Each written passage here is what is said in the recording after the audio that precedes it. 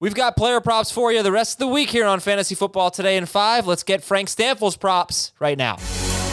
And what's going on? Good morning, everybody. Welcome to the show. Fantasy Football Today in 5. Adam Aizer and Frank Stanfield here. Follow us and stream us on Spotify. This podcast gets you caught up fast on the fantasy news and advice you need to know. What's up, Frank? You ready to kick off props week? I am ready, man. Super Bowl, the GOAT versus the baby goat. Let's do it. Baby goat. Okay. Give me, let's start with a Tom Brady player prop. Give me one you like. So look, I'm going to be eating chalk with a bunch of these. I'm taking the overs. I know typically unders are more profitable, but I'm going with a lot of overs here, and I like to correlate my props. So Tom Brady, first and foremost, I'm going over 24.5 completions. That's minus 135 over at William Hill. He went over this number in 9 of 16 regular season games, 27 completions against the Chiefs back in week 12. Tom Brady has not gone over this number in any postseason games, but I do expect this game to be a bit of a shootout with the Bucs playing from behind. And Tampa Bay had the third highest passing percentage at 63.7%, so I would expect a lot of passing attempts again here and a lot of completions for Tom Brady. One of those completions you think will be to another team?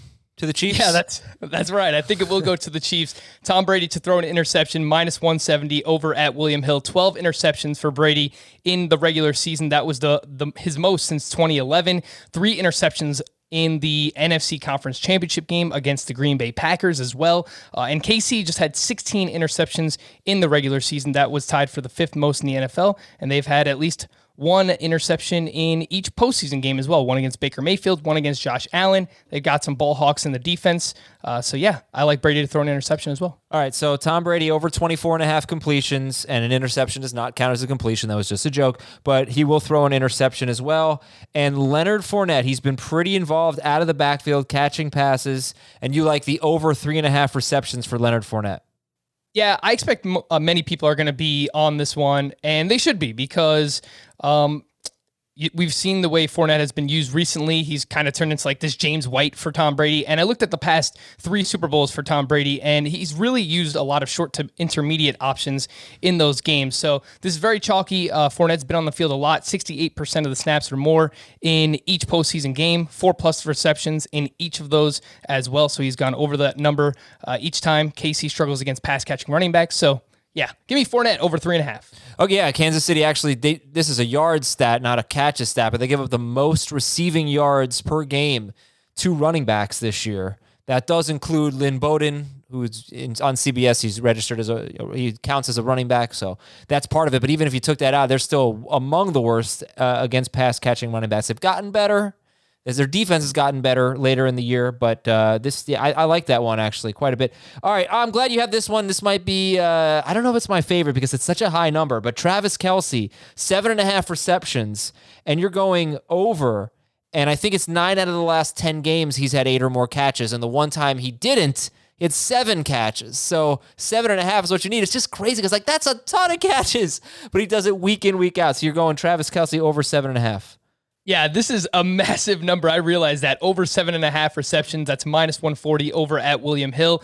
I also like the over on his yards, 97.5 yards. That's minus 115. So if you prefer that one, go with the yards. But I think he's honestly going to go over both of these numbers. I think many people will look at Tyreek Hill based on what he did against the Bucs back in week 12. He just went off. He had 3 touchdowns, just an absolute monster game. I think because of that, we're going to see more defensive attention thrown towards Tyreek Hill in this game, which should open things up for Travis Kelce a little bit more, and it's just a really good matchup. The Chiefs, the Bucs rather, allowed 5.5 receptions per game to tight ends. That was the 6th most in the NFL. You mentioned Kelce, 8+ in 9 of his last 10 games. He's gone over this yardage mark in 8 of his last 10 games as well.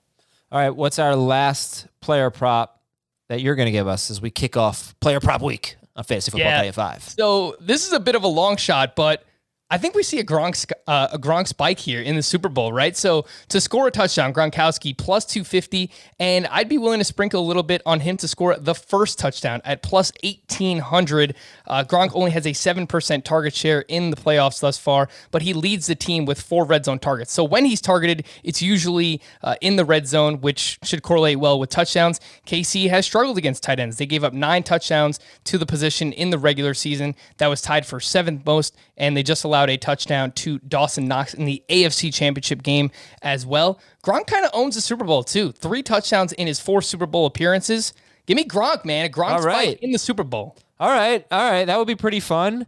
That would be very Gronkian almost. I think a lot of people like Cameron Brayton from a DFS standpoint. I don't know about a lot, but Cameron Brayton's been coming on strong. But maybe this is a Gronk showcase game. Let the young man go out there and make plays, that Rob Gronkowski. Let him get his career started.